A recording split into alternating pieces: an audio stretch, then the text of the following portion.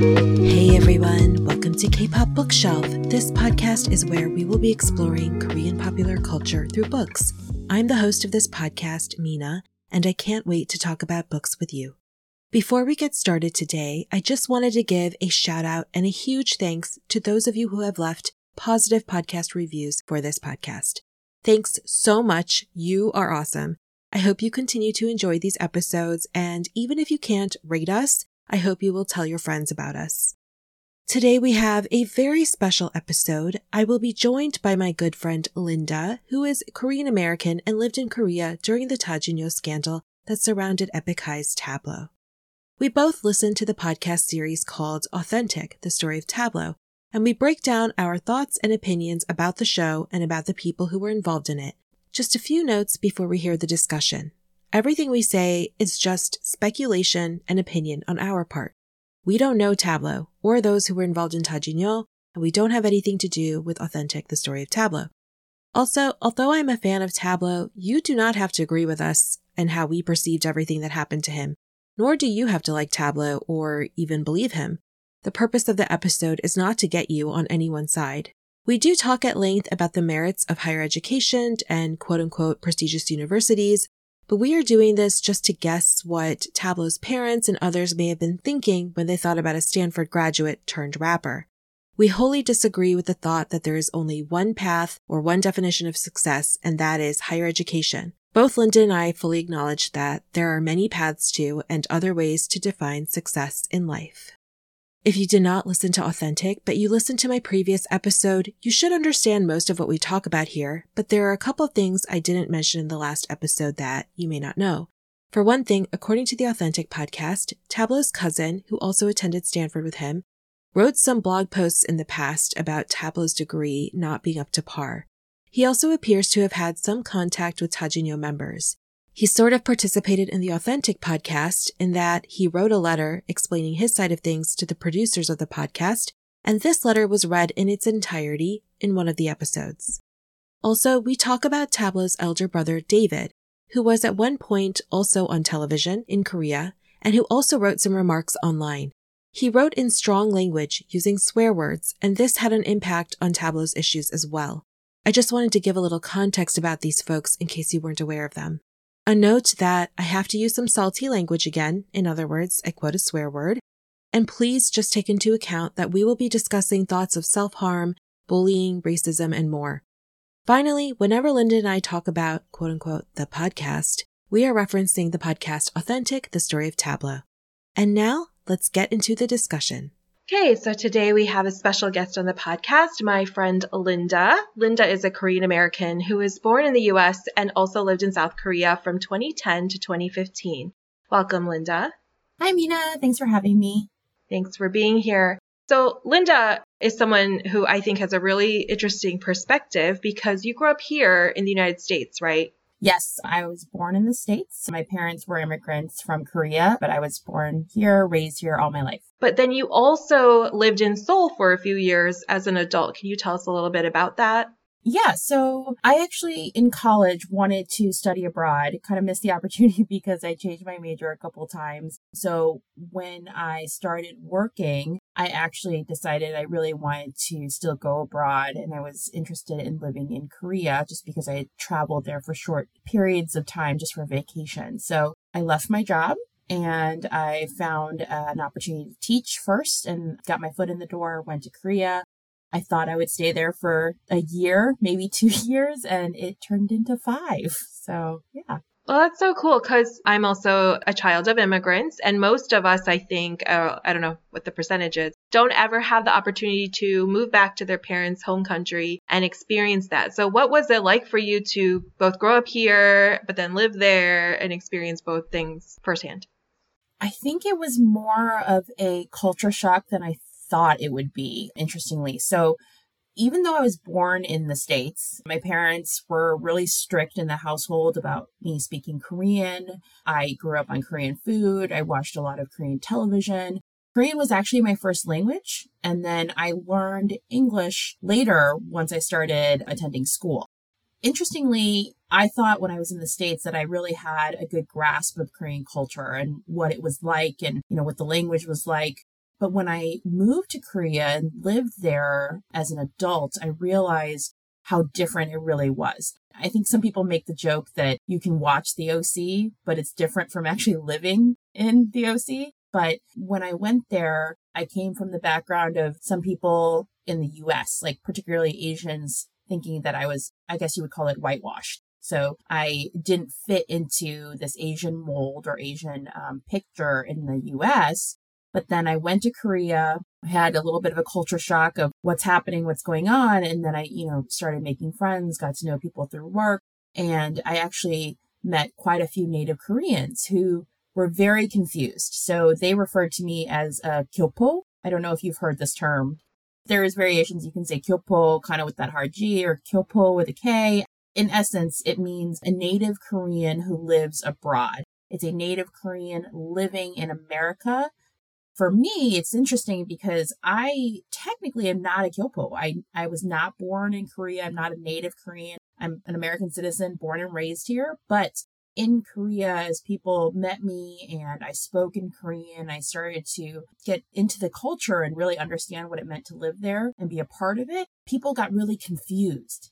They thought I was a kyopo and that I originally was born in Korea. I had lived here for a portion of my life, and then I had moved to the States. In fact, that was not true. So it's just interesting that I went from one perspective in the US to Korea, where they kind of saw it as the opposite, essentially, that I was so Korean in some ways that it was impossible that I could have been a born and raised American citizen. Yeah, that's relatable. My parents are from Bangladesh, and when I visited there as an adult, I also felt like extreme culture shock. So I can't even imagine like living there. And there's definitely, at least, amongst my family or people I know in Bangladesh, this idea of like people who are super Americanized versus, more recently moved immigrants. So it sounds like because of your upbringing with your parents being really, as you said, strict about teaching you Korean culture, Korean language, you seemed more Koreanized than Americanized, if you will. Yeah. So maybe that's what accounted for some of the confusion. You think that's what it was, maybe? I think so, because my parents were really big on still remembering things and knowing how things were in their home country. And they wanted their children, me and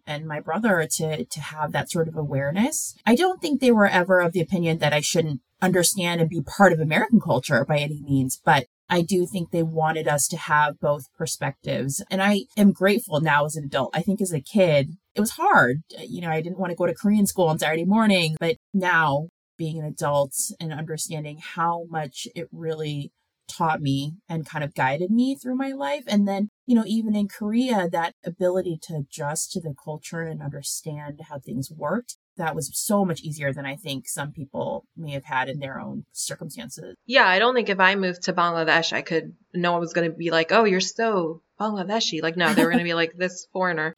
And someone else with sort of hybrid identity, we are going to be discussing Tablo, the frontman for Epic High. And this whole season of my podcast has been about Tablo from Epic High, who is Korean Canadian. I think might be one way to describe him, but he's kind of lived everywhere. But in any case, he had Canadian citizenship, but he was born in Korea. And we are going to be discussing today the series Authentic, the story of Tablo. This was an investigative podcast series about the scandal that Tablo has lived with, called the Tajinyo scandal. And we're going to have spoilers in this episode. And so if you haven't listened to Authentic, I definitely recommend you do so, because otherwise this discussion probably won't make too much sense. So all of the episodes of Authentic, the story of Tablo is out now. So check it out. They're all out now. Come back to this episode after you've listened to it, because we're going to get into our reactions and our opinions and our thoughts about everything we heard.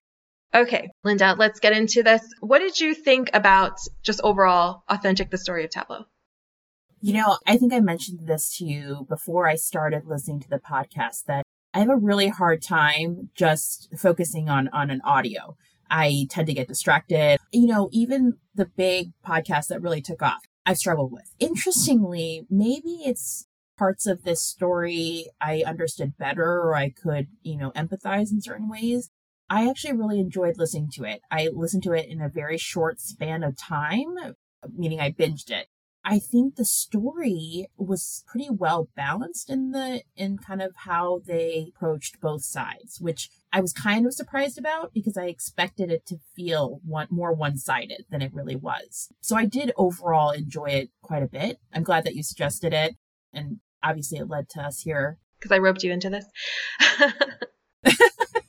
I am grateful to be here. I'm really excited just because I come from sometimes even from a dual identity background. I think what I have is sometimes feels very different. Yeah, definitely. Like, just like we were saying before, like, who else gets to live in your case, Seoul as an adult? Like, as much as you might grow up with Korean culture and language and everything else, media, growing up watching dramas or whatever other experiences other Korean Americans may have had, living there and being there for several years, I think is a unique perspective. And your background is somewhat similar to Tableau's himself. So that is another reason why I asked you to listen to and just get your take on it. I really appreciate your saying the thing about authentic, being really well balanced. And I have to say, I was also surprised by that because Tableau is not like a quiet person. He has his own podcast. He's had other forms of media where he's sort of talked about this a little bit. And just to let you know that I was on Twitter listening to a Twitter Spaces event that Tableau held. He does this from time to time. He goes on Spaces and just chats with fans. And he was talking about how even he was surprised by some of the findings of this podcast, that the team was really an investigative journalism team, just doing straight up journalism, which is unbiased and trying to be as unbiased as possible. He said things like sometimes one of his members would reach out to him and be like, hey, Vice Media has contacted me. Are you aware of this? Like, is it okay for me to talk to them? And he knew, of course, that, he participated in it, but there was a lot that he didn't know. It doesn't seem like he directed them in any way or like pointed them in any significant direction that would be quote unquote on his side. So I liked that as well, like you were saying. And prior to listening to this podcast, was this story about Tableau and his certificate, his degree, something that you were aware of? So interestingly, I think when this blew up, and correct me if I have the timelines wrong, it was actually right before I went to Korea. Yeah, I think so. So, it was right at the start of when I made this whole sojourn. And I think similar to what he says in the podcast about not remembering certain conversations and certain events, I think that's just life in general for people, that you can forget things, that something certainly happened, but one person has a memory of it or has a different memory of it. Listening to the podcast, I realized when I moved to Korea, there was an awareness. It was impossible not to know about it because the diploma scandal and all those things that they had come up previously, I was aware of that. The difference was when I got to Korea, I wasn't invested into any of the K-pop scene or the music scene because I was so overwhelmed with moving. Yeah, you were adjusting to living there. Yeah, and adjusting to living there, adjusting to having, some people treat me like I was a Korean, some people treating me like I was a foreigner. I mean, I was kind of going through all this. So, it's so crazy when I listened to this podcast, how huge it was. And that I just had complete tunnel vision, that I wasn't aware of it. And so it's so odd when I was listening to this, I was like, wait a minute, I was there. I was in Korea as this was kind of falling out. And it's crazy that I didn't put those pieces together. So it's kind of nice to hear about it separate of my experience, because I think that's an important perspective to bring here, is that while there were tens and thousands of members who were really invested in this, and this is what their entire lives revolved around, that there are people who had other things happening, that this wasn't in their line of sight. Definitely, there had to have been like casual observers just, catching little bits and pieces of this in the news and not really taking the time to just, they probably were like, oh, this guy with his weird fraudulent diploma, and not really caring to figure out if that was like real or not real or what. But then you had this other faction of people on the Tajinyo forums on Naver going crazy over this. Yeah. And it might be the fact that I'm also in essence an American. So like to me, like fraud about your education or diploma, it doesn't ping like this big, huge scandal and disaster. As I started living in Korea and as I increased my time understanding the education system, because I did essentially go there as a teacher in the beginning. I did, shift positions, shift a job, but that core work that I was doing in the beginning was focused on that. And so I think over the next, 2.5 years, I really started to understand why this was going to be a big deal, or why this was a big deal, I guess I should say, because of how education is viewed in Korea and how it's emphasized. I will say in all honesty, in the beginning when I went there, I did not have that perspective. And then I developed it. I learned it. Can you speak to that? Because as an American, I know a lot of Western fans, if you will, or non-Korean fans always struggle with like we'll see like these elaborate apologies for sometimes kind of innocuous things or what we would consider innocuous, like dating or falling in love or getting married, but then sometimes like full on crime. So it's like baffling because it's like this apology level, kind of the same level of formality either way. Can you expand on that a little bit, what you learned or what you realized? Yeah. And I do want to say with all honesty in the beginning is kind of the caveat to this is based on my own experience and also how I perceive things to be. I don't want to speak for others or make this blanket statement. So I just want to state that. But I will say, so in Korea, it's a country that essentially grew exponentially over the course of 3 decades about. They went from being a country that I think at the time had a GDP lower than Ghana in the 50s. So post Japan's colonization, post the Korean War. And then through the course, I think of 30-ish years, they were a part of the OECD, it's the Organization for Economic Cooperation and Development. So it's top countries of industrial levels or whatever. They went from being at the bottom to all of a sudden being this hyper successful, developed country in 3 decades. It's a very short amount of time. And part of that was really focused on asserting that education was your way out of this, that if you were able to move forward and grow your skills and be competitive, that you could leave that world behind and we could enter into a new time, a new era where it wasn't going to be ravaged by war or by colonization. It would be Korea, on its own. And, that perspective really explains why education is such a big deal, first off. And so anything that has to do with faking your credentials or making up your education is seen as such an incredible problem, I guess you could say, because essentially, if you have the right credentials, the right specs, that's a common word in Korea, like specifications, specs, you can get the right job. You can be in the right network. You can move ahead in life. But if you don't, the likelihood of you being able to move forward is lower or you're more disadvantaged. So when people hear about these things happening, especially with those in power or in positions of wealth, things like that, it's extremely frustrating because you have everything at your fingertips to get that regardless of whether or not you fake it, but then you went ahead and had an entire fake educational background drafted up. To them, that's such an extreme dishonesty, completely kind of, I would say, turning over the system that they've been taught to accept and taught to be a part of. As far as kind of your question and comment about the big apologies, especially about things that seem kind of innocuous, I think to the Western perspective, Korea, for as many of its forward and advanced perspectives or things that they do, they're also still very conservative. And I would still very much consider it a patriarchy. So, the idea that in the K-pop world, you have this image of a girl group being like, you need to be sexy, but you also need to be really innocent. You can't actually be seen dating anybody or drinking alcohol because that's not your image. So you are fulfilling kind of this perfect bubble of who that person is. And when you step out of that, when you you burst that bubble, all of a sudden, everyone who thought you were what I looked up to, you are the image that we all need to be, and even you are not that, they feel like they've been done a grave disservice, by this icon. And so then it becomes this whole thing of, I need to apologize for, making a mistake, for essentially being human.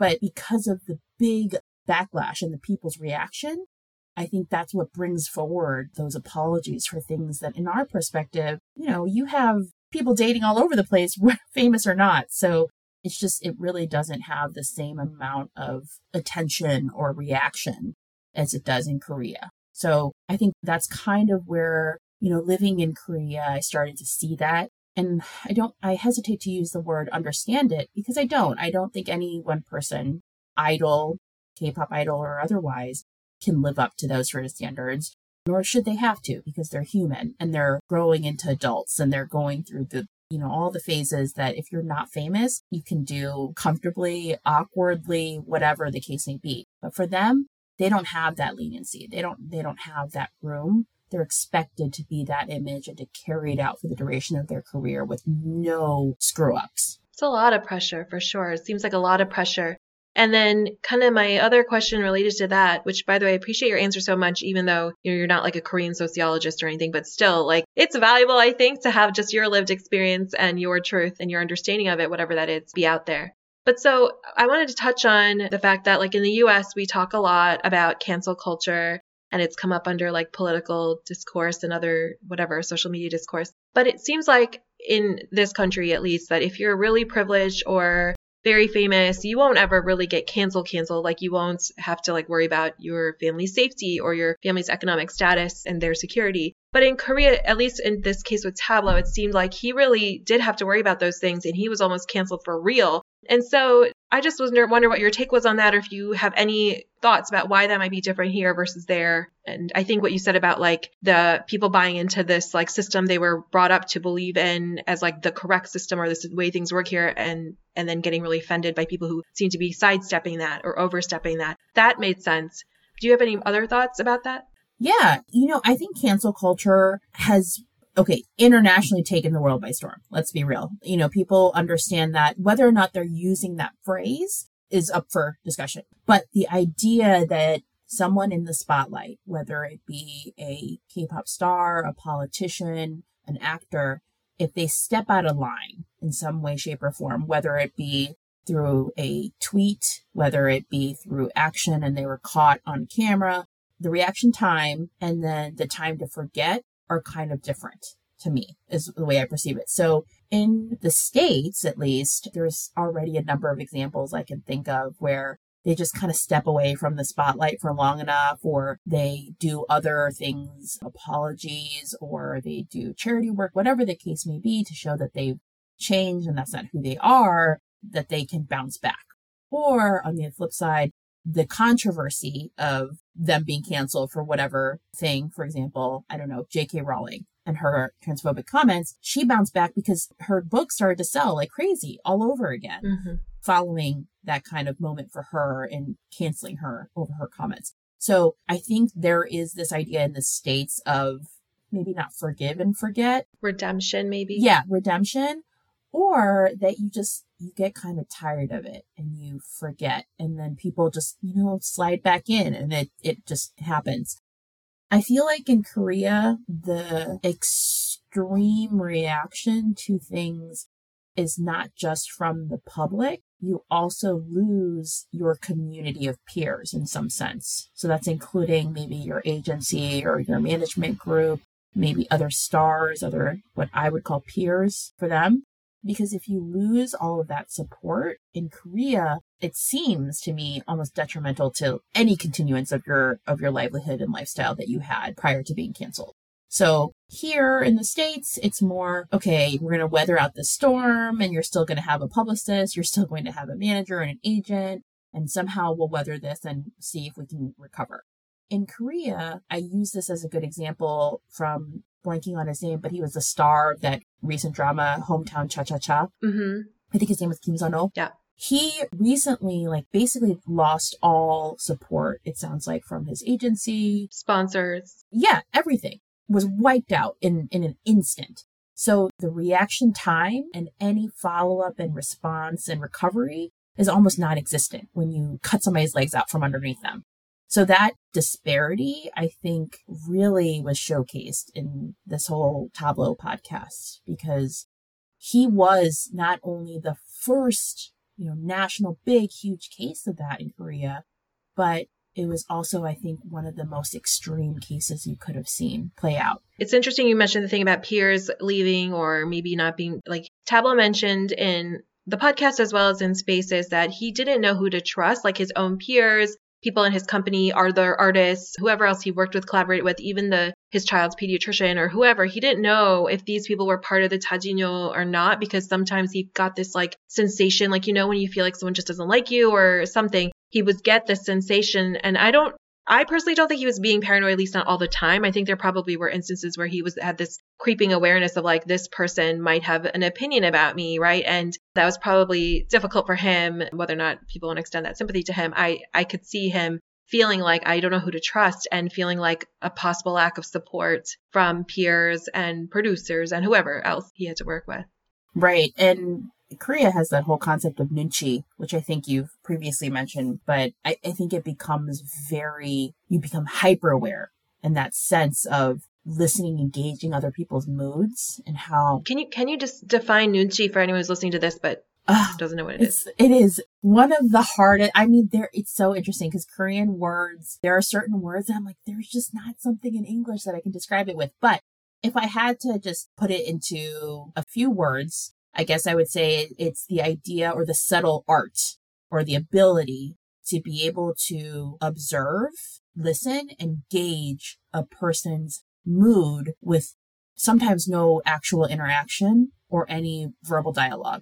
So the word itself, nunchi, nun means eye. And I think chi, if I'm correct, means like power or force. So it's like just visually being able to look at a person and gauge what they're feeling is something that comes up often in Korean culture. When I first got there, someone said, oh, like, you have great nunchi. And I'm like, I don't even know what that means.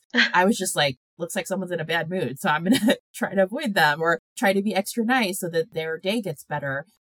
I wanted to get into some of the things that the Tajinyo forum users were saying was like the reason why they didn't really believe him. So yeah, one of the things I wanted to listen to in the podcast was the other podcast, Authentic, the story of Tableau, is whether there's something like a combined degree program. So Stanford had a combined BA, Bachelor of Arts, and MA, Masters of Arts program, which is what Tableau was enrolled in. And he apparently like took it in such a way that it was even fast for someone normally in that program. So a lot of people didn't believe that he would earn 2 degrees from Stanford in that amount of time.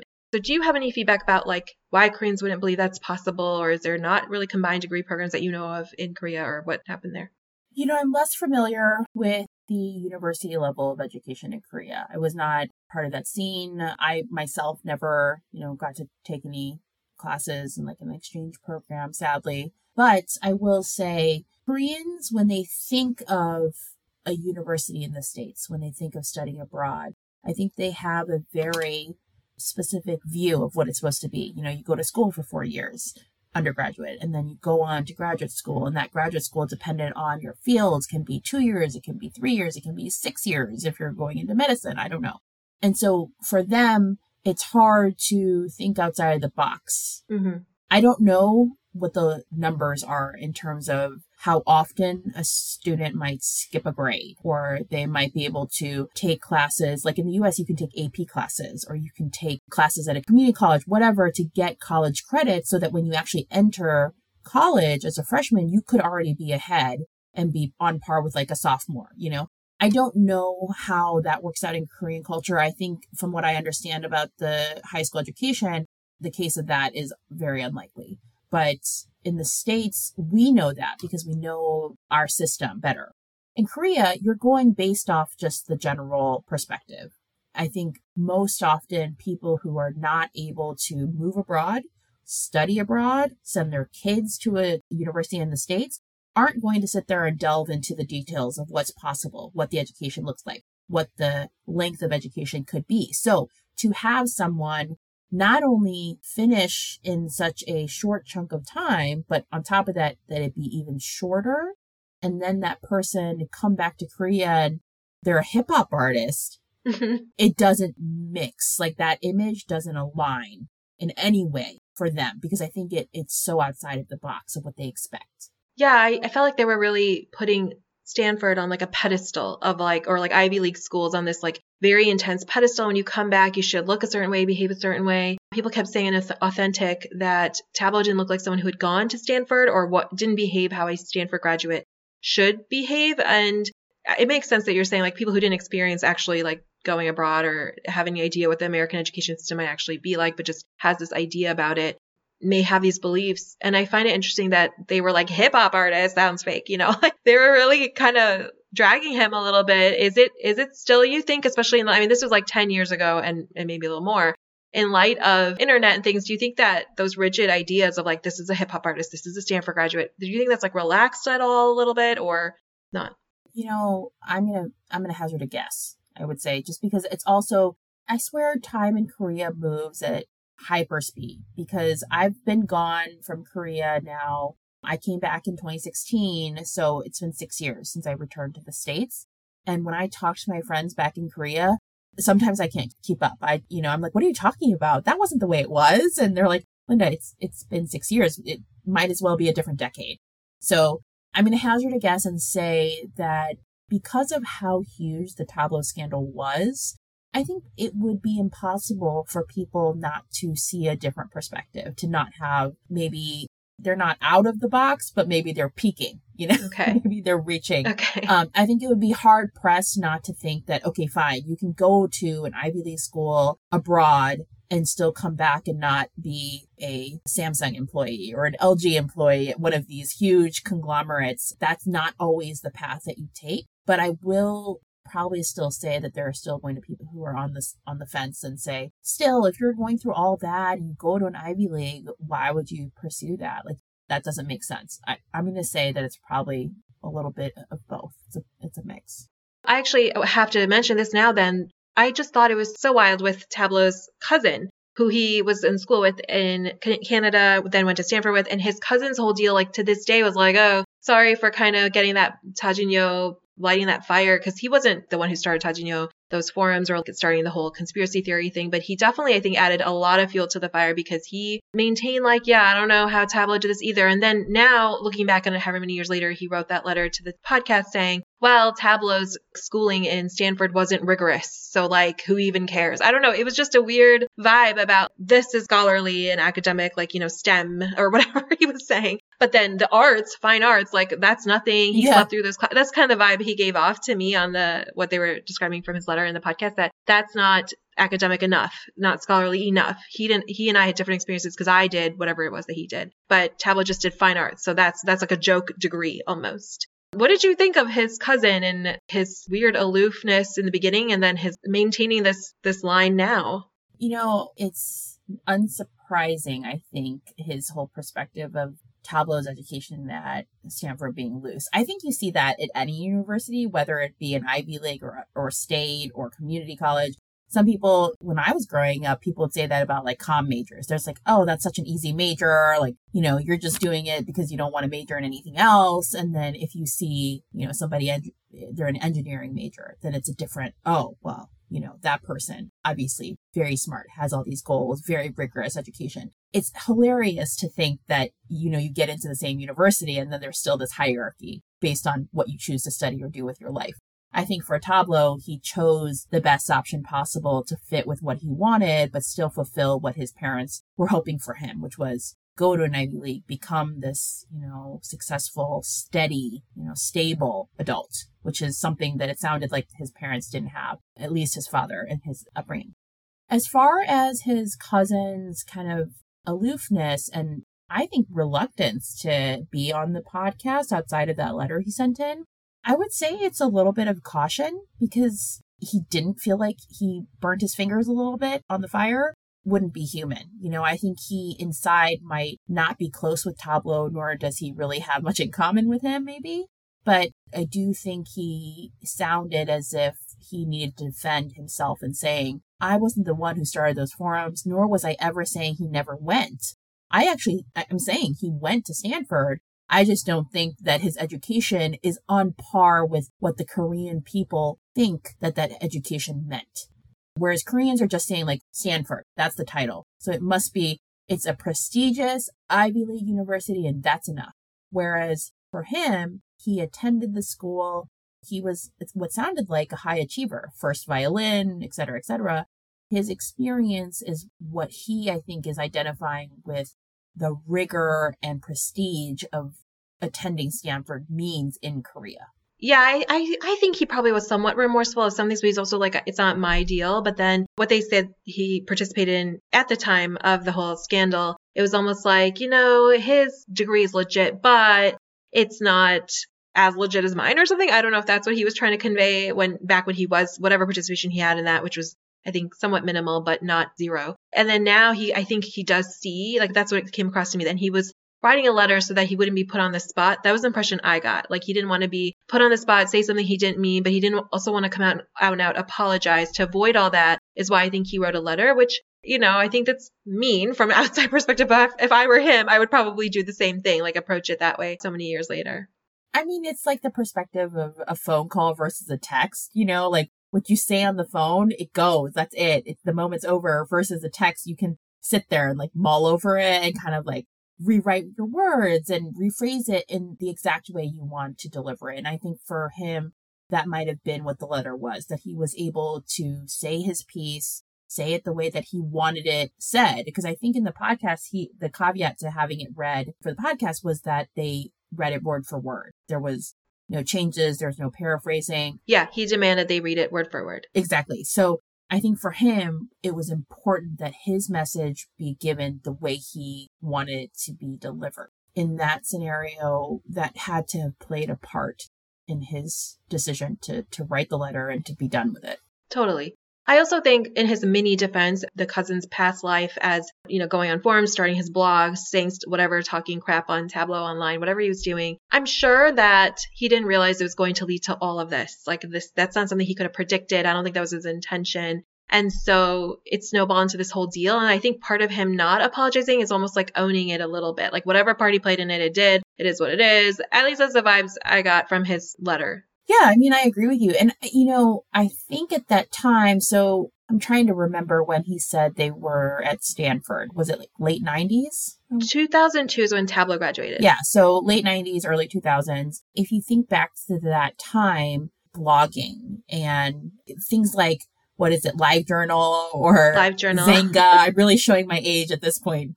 Those things were kind of phenomenons that you went on there and you could write out your diary online for people to read, and you could bash on someone, you could praise someone.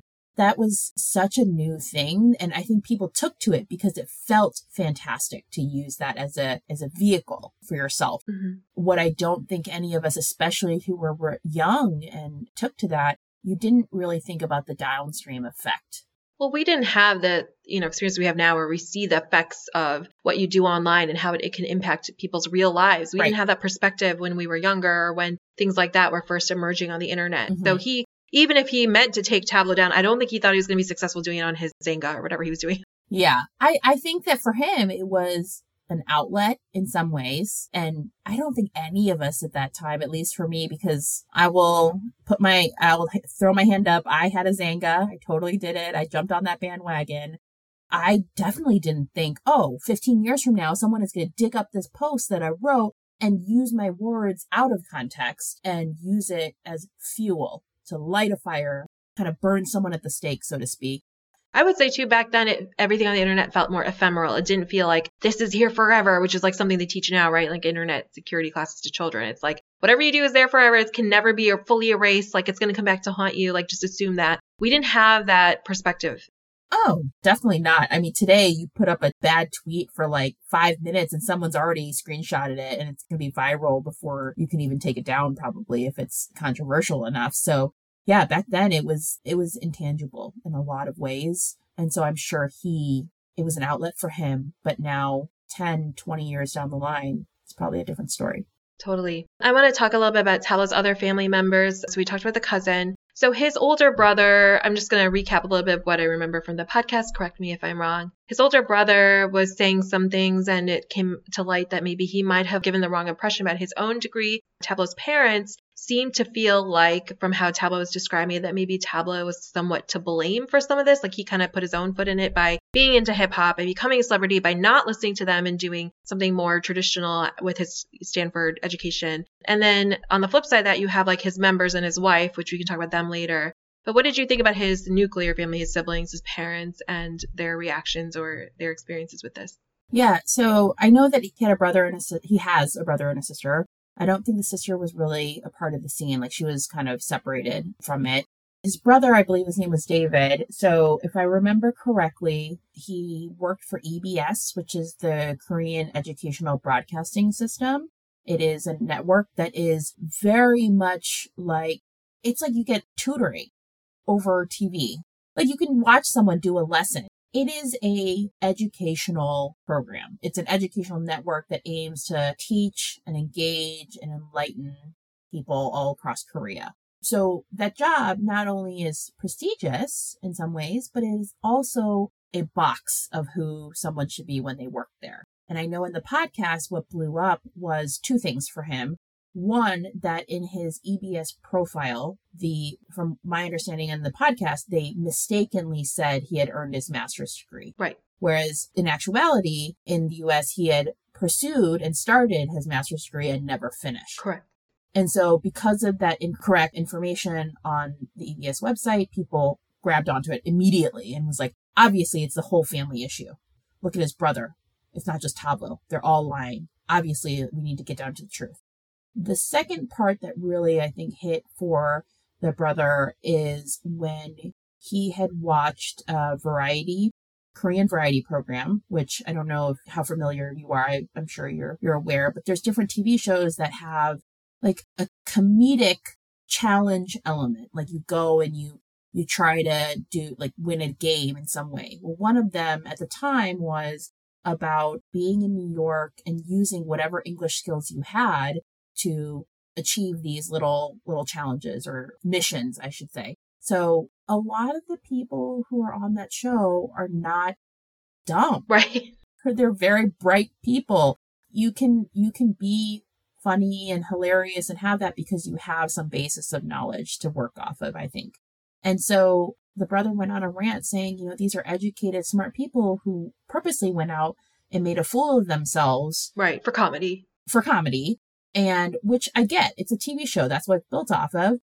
But basically the perspective that all of those Americans, those New Yorkers saw was this bumbling Asian person who barely knows how to speak any English, trying to order a coffee.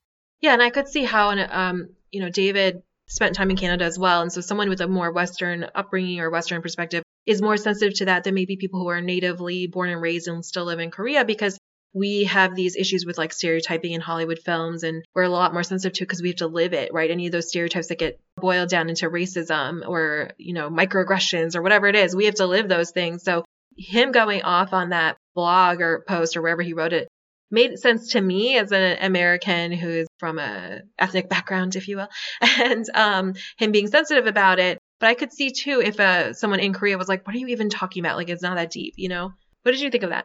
I totally agree with you because I think I said this to you when I first started the podcast, and I'll fully admit I was trying to slack a little bit. The first episode of the podcast upset me, extremely upset me, because there was a moment where Tablo talks about his first day or first week or whatever at a Canadian school where he was surrounded by people he didn't know, and they played a prank on him, the kids, where they put some school supplies in his pocket unknowingly, and then when they were out on the playground, blamed him for stealing from the other kids. I'm not saying that exact thing happened, but it is very difficult to separate my experiences with racism based on what I look like versus the fact that I was born and raised here. It's hard to separate that. I really wanted to skip that part of the podcast, which I think I did in the beginning. And then I went back and I had to listen to it because I realized how important it was that sometimes you have to revisit those things. And so for the brother, I think that's the place, because he has both views. He grew up in Korea for a time. He grew up in Canada. I think they grew up somewhere else in Asia as well. Indonesia. Yeah. So he has this perspective of people thinking he is not able to keep up. I think in combination with him working for EBS, it's impossible not to feel frustration with, why are you continuing this perspective? Why are you perpetuating this? Yeah. this? Why are you leaning into this instead of educating? Couldn't you have done a different game or a different thing to highlight this comedy? And so Korea, obviously, there was a huge backlash because they're like, what kind of person who works for EBS and comes from this family? Well, he dropped the S-bomb. He said. He did. He said the word shit, I think. I think he said the S-bomb. And I think he dropped an F-bomb, too. Oh, yeah, maybe. So, there were multiple curse words, which, take it from me. There's a time and a place. I get it. I also curse sometimes, and sometimes I don't. There is a time and a place. I think the manner in which he relayed that message struck a chord with Native Koreans of you are going against the grain. And that just, again, ties in with Tablo not looking like what everyone thought a Stanford grad should be like. So now you've got this combination of brothers not being that little boxed image of what Koreans thought they should be. So, and then how about like his mom, it seems like, was not here for any of this. Like she just was like, Tablo almost didn't really speak much about her, but the impression I was getting from his interviews with the makers of this podcast, Authentic, was that she kind of held him responsible or that he should have just done what she said or something along those lines. Did you get that same sense or did you have a different take? I did get that same sense. And, there were moments, not just in the podcast, but I wanted to watch some clips just because I'm not a huge Epic High fan. I like some of the music and I'm familiar with it, but I kind of go in and out with my love for K-pop. So I like some of the earlier 90s stuff. But he has mentioned her, like how he enjoyed going to her salon and playing with the rubber bands and the face shields and things like that. So he obviously had a relationship. He had an upbringing where his mother was present. I think when it came to this whole scandal, there was so much tension and hostility of, if you had just done what I had told you, none of this would have happened. And I think in a lot of cultures, Asian cultures, my family being from an Asian culture too, what happens to you reflects on the whole family. And it ruined her reputation too. People were calling her salon and calling her a whore and cussing her out and whatever else and being like, your son's a fraud, your both sons are frauds or whatever. And that must have been so hard for her. Like her life changed too. It wasn't just, Tablo's in the news. It was like she also was being directly targeted. Well, I think that touches on the whole idea of you are a reflection of your parents and your upbringing. So obviously, if your sons are like this, what are you like is kind of the connotation I could see happening, because it's hard to separate family. I think when you think of something happening, people have a hard time separating that a person can be who they are regardless of what their parents may or may not have taught them in life. And I think for Tablo, the missed point is he was trying to live up to everything his parents wanted to the point of what he could do. And then after that, it's, I've done that. I've done as much as I can for everything you wanted. Now I'm going to do what I want and what I need. I don't think for his mother that maybe she never accepted that. Maybe she saw that as rebellion. And so she ultimately at the end couldn't accept that this wasn't somehow at his doorstep, that it wasn't his fault. It brings me back a little bit to the title of Authentic. Like I keep thinking about the title because authentically, Tablo's not like a Stanford student that a lot of people think of, right? He's not like, he didn't like school. He didn't care about school. He literally just went to Stanford and finished as fast as he possibly could to get the hell out of there. And I don't know that his mom saw the authentic Tablo or wanted to see the authentic Tablo. And I know a lot of parents and a lot of cultures have that experience with their kids. You have this idea of what your kids should be like or your family should be like. And if it doesn't go that way, some people have a really big struggle with accepting that. Oh, definitely. I mean, my parents, I think, had similar dreams. When I was little, they wanted me to be a doctor. They wanted me to be a lawyer. When I refused both of those options growing up, they tried to get me into pharmacy. You can't hold a parent at fault for wanting better for their kids, especially better than they had, or, a life that will lead them to comfort or stability. You cannot fault a parent for that. I do think there is this sense of pushing into being someone you're not that can become dangerous. And I think you're right in that maybe his mom never got to see who he authentically was because he was doing everything he could to be exactly who they wanted. So that's all they really got to see, And as far as just doing what he could to get through and graduate Stanford as quickly as possible, I think sometimes people forget just because you're not the best student or that you didn't always strive to do those things doesn't mean you don't have enough motivation in your life to make things that seem impossible happen. And for him, that was the motivation was his parents, it sounded like, and how much they wanted this for him. And so he did what he needed to do to get there. And once he did it, he was just like, okay, I'm done. Now I'm going to figure out me. I think too, an overlooked aspect of this is just because you don't like something doesn't mean you're not amazing at it. Well, I mean, even in the podcast, when he is being interrogated by the detective of the National Police, the detective for the interrogation said a comment that clearly Tablo was smart. He was clearly able to prove all the things about him were in actuality true. And so I think people forget, just because you put a public persona on does not mean that you are not way more than what is being shown to the public. And some of that has changed now because you have so much more visibility with like people doing live on like Insta or like on, using TikTok. You get so much more information. But if you think back to 2010, and then even before then, when he was not even in Korea and he was in college, you didn't have any of that. You didn't have this perspective. So what you saw on camera at a show, in an interview, that's what you got, and that was it.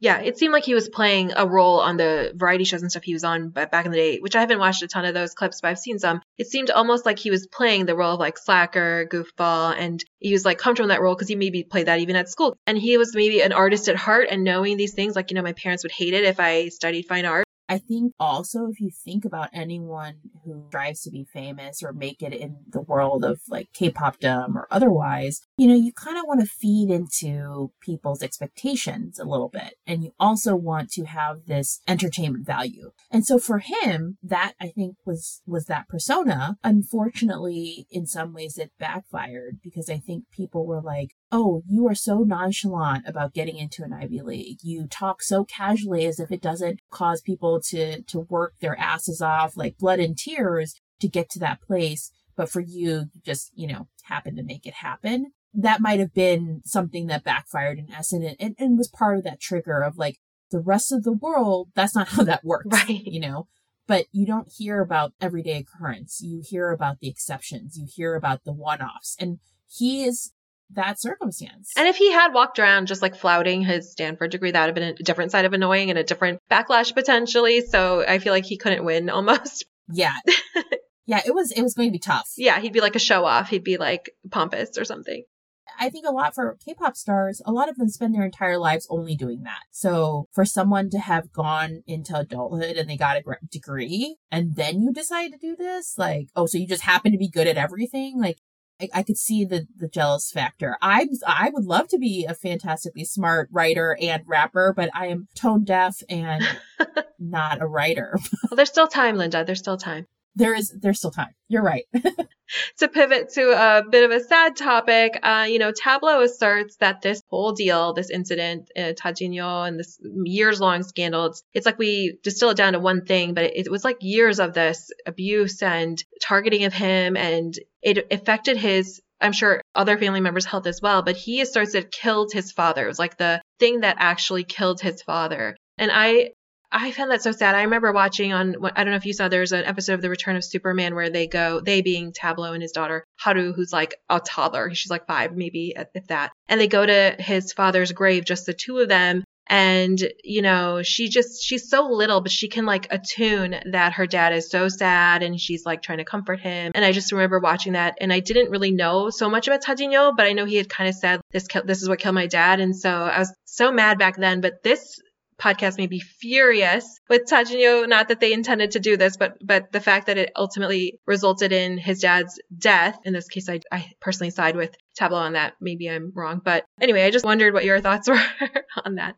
I am certainly not a physician, but I do believe, and I have seen the impact of mood and stress and anxiety that plays on people physically.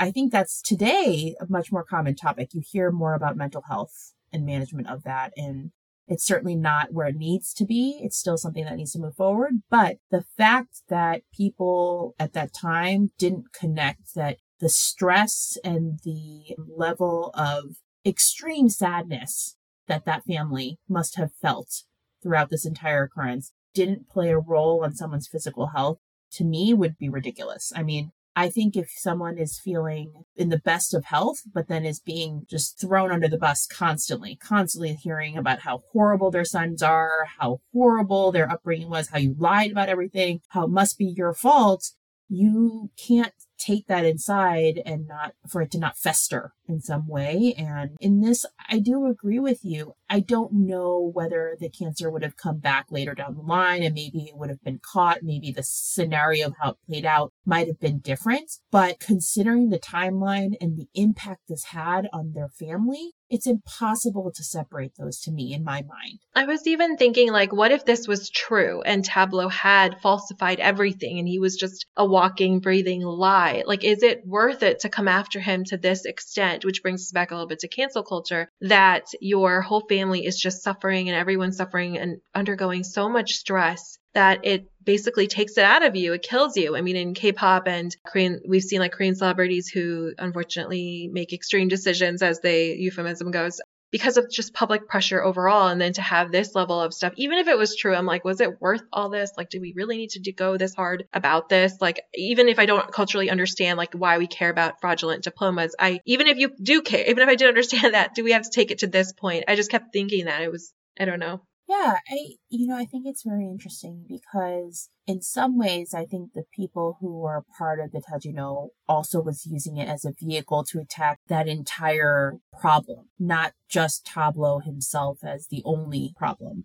I think for them, he was the vehicle to deal with that issue and to face it and find the truth and say, this is really what's happening and this is why this can't be trusted and all these things. I mean, it's very interesting because if you think about cancel culture in general, I think the history of it actually comes from marginalized communities having a way to say and having a power, having a pull. I did a little bit of reading into it. I'm certainly not an expert at all, but the roots of where it came from was giving power to a group of people who otherwise may not have a say. And in this instance, I think that's what Tajinyo felt, is that they were the lay people. They were the people who were working their butts off to try to maybe hopefully send their kids abroad, to hopefully maybe send their kids to a good university in Korea. And, here comes this guy following, I think, on the heels of the museum curator who also falsified her education and that. Well, she actually did falsify, but Tableau didn't. Right. It came to light. She really did that. And it took the world by storm because it wasn't just her. It was a number of elites in Korea who had done that.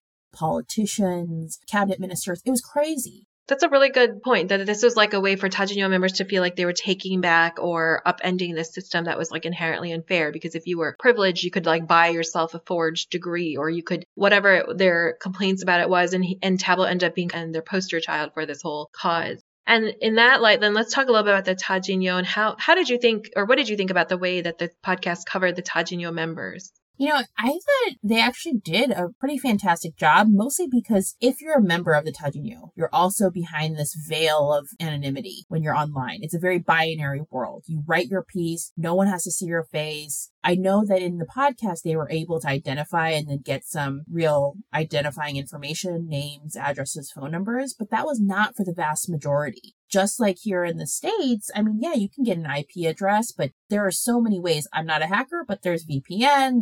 There are ways that you can hide behind a wall so no one knows. And for an investigative journalism piece to try to work your way behind that veil would be extremely difficult. And the fact that they were able to even speak to members who were part of it, they were able to go to Chicago and search for and seek out this person, it to me read as you are doing everything you can to get this balanced perspective, because I don't think this podcast was about villainifying anybody. No. It certainly wasn't trying to have a redemption arc for Tableau. It was to find the truth.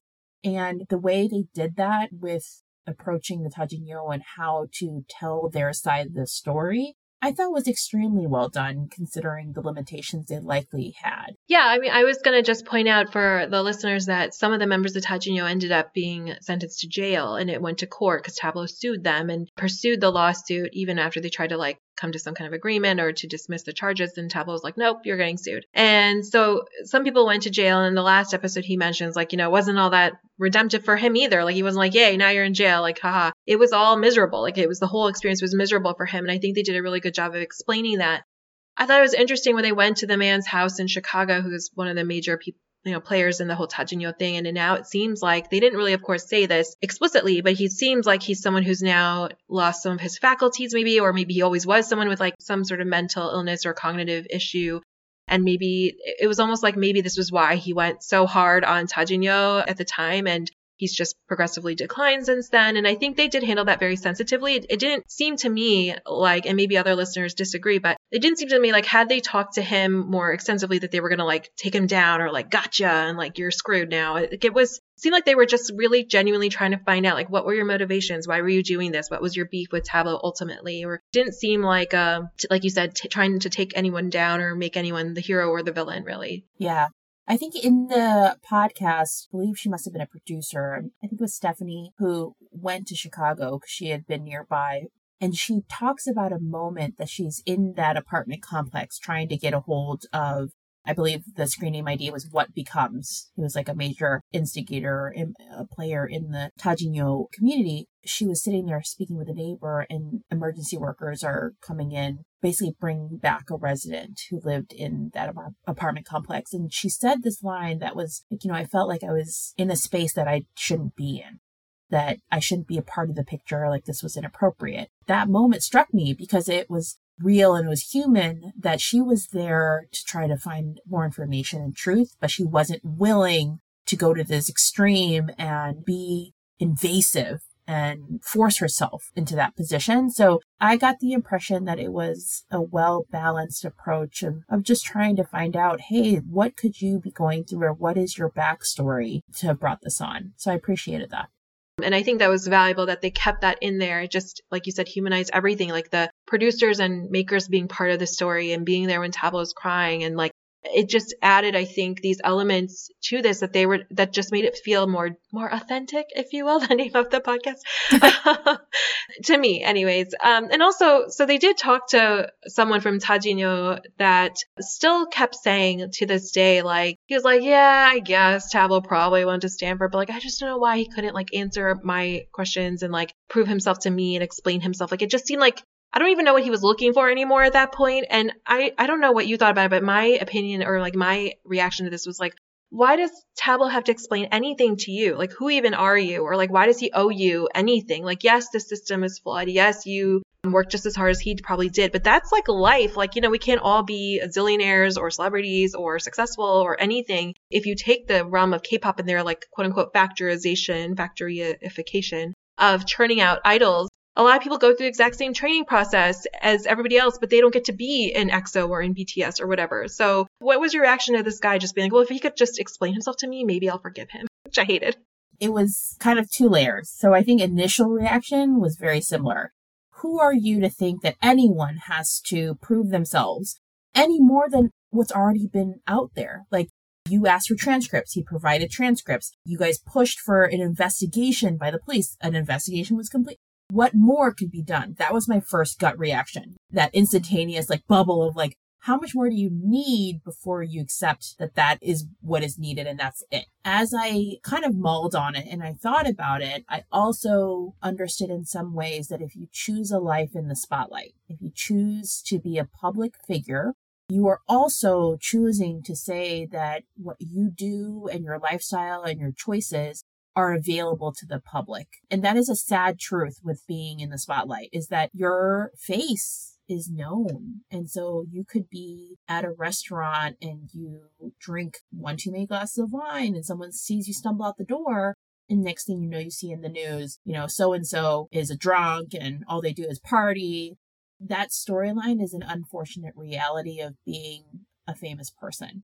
And so part of choosing that lifestyle is also knowing that those are things you might need to deal with and handle. So I could see from that person's perspective why they felt that entitlement. Some people draw a hard line, but that also happens a little bit easier if you have this A-list backing. If you're trying to make it in the industry or make it in the field, you want your face to be out there a lot. You want to become known and become heard. I'm not saying it's fair, but I did think long and hard. It's the same reason why I don't like having an online presence and I don't like doing certain things, because I'm unwilling to have people who don't know me have that much pull or information or details about my life. Yeah, that's a good perspective.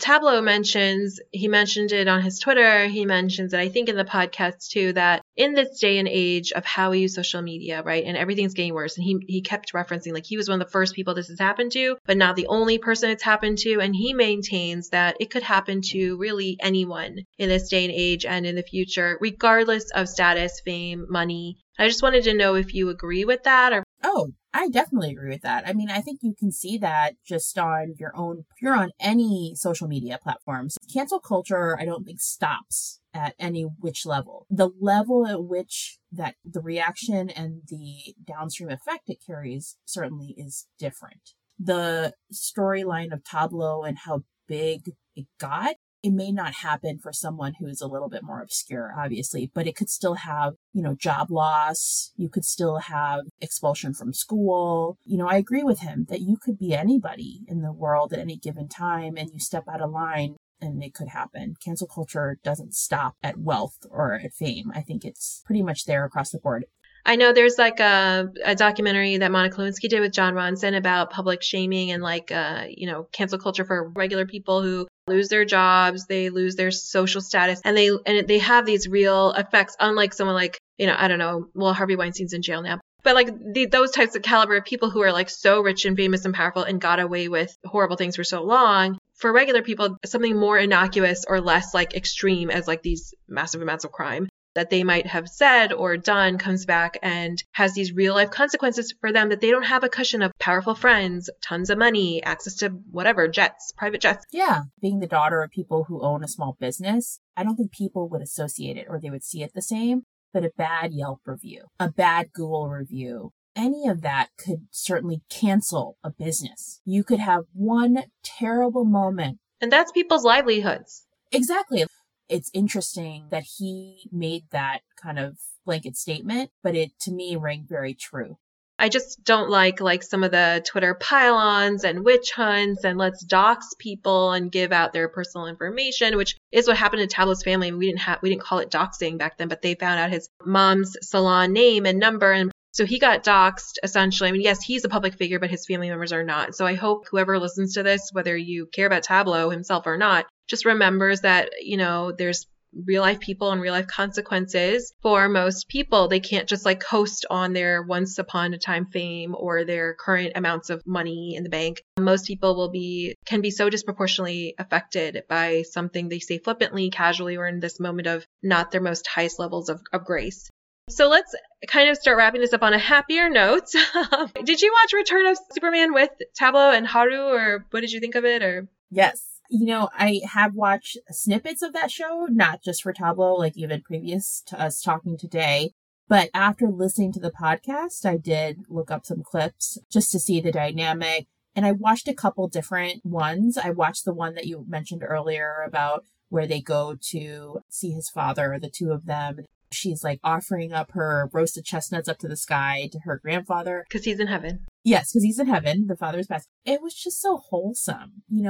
I think a lot of people forgot that he's a dad. He was a new dad when all of this went down. And so 10 years, 20 years down the line, like those little babies are going to grow up and seeing that, just like, I think that was 2015 when that came out. So she must have been like 5. It was just so heartwarming. This is so wonderful that he has this loving relationship. He's certainly gone through turmoil that I would never wish upon anyone, ever.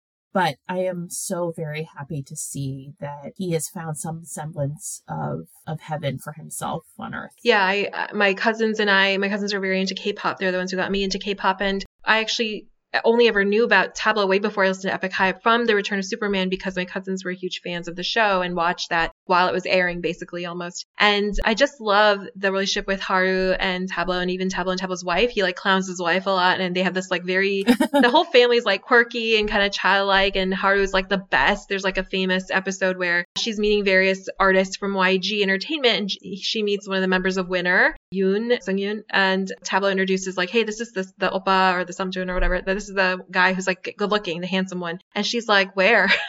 Well, she's like, where's the handsome oppa? Like, who is that? Like, and to his face. I don't know. They're so funny and they seem like such a, like all three of them match made in heaven, just like cute little family that like are made for each other. And I also really like, you know, the Epic High members, they mentioned in the podcast, were not really there for a lot of this because they were enlisted in the military service during all this, when this all climaxed, I guess, to the highest levels of everything. But his members are so loyal. Like you see, they're kind of quiet. They're a little stoic sometimes and they clown him all the time too. But there's like this sense of like solid loyalty and just, he has this like support system as small as it may be. And I don't know how big or small. He mentions that he doesn't have a ton of friends outside his members and his family. I don't remember if he said that on the podcast or on Twitter because I've been kind of like reading up on a lot of things and listening to a lot of things. But yeah, it's like however small it is, it's strong. And I was grateful for that as a fan, like grateful to these people for that. And like those people must have so much inner strength because people who are all burgeoning on celebrity or being famous or whatever, like his members could have ditched Epic High and been like, you know what?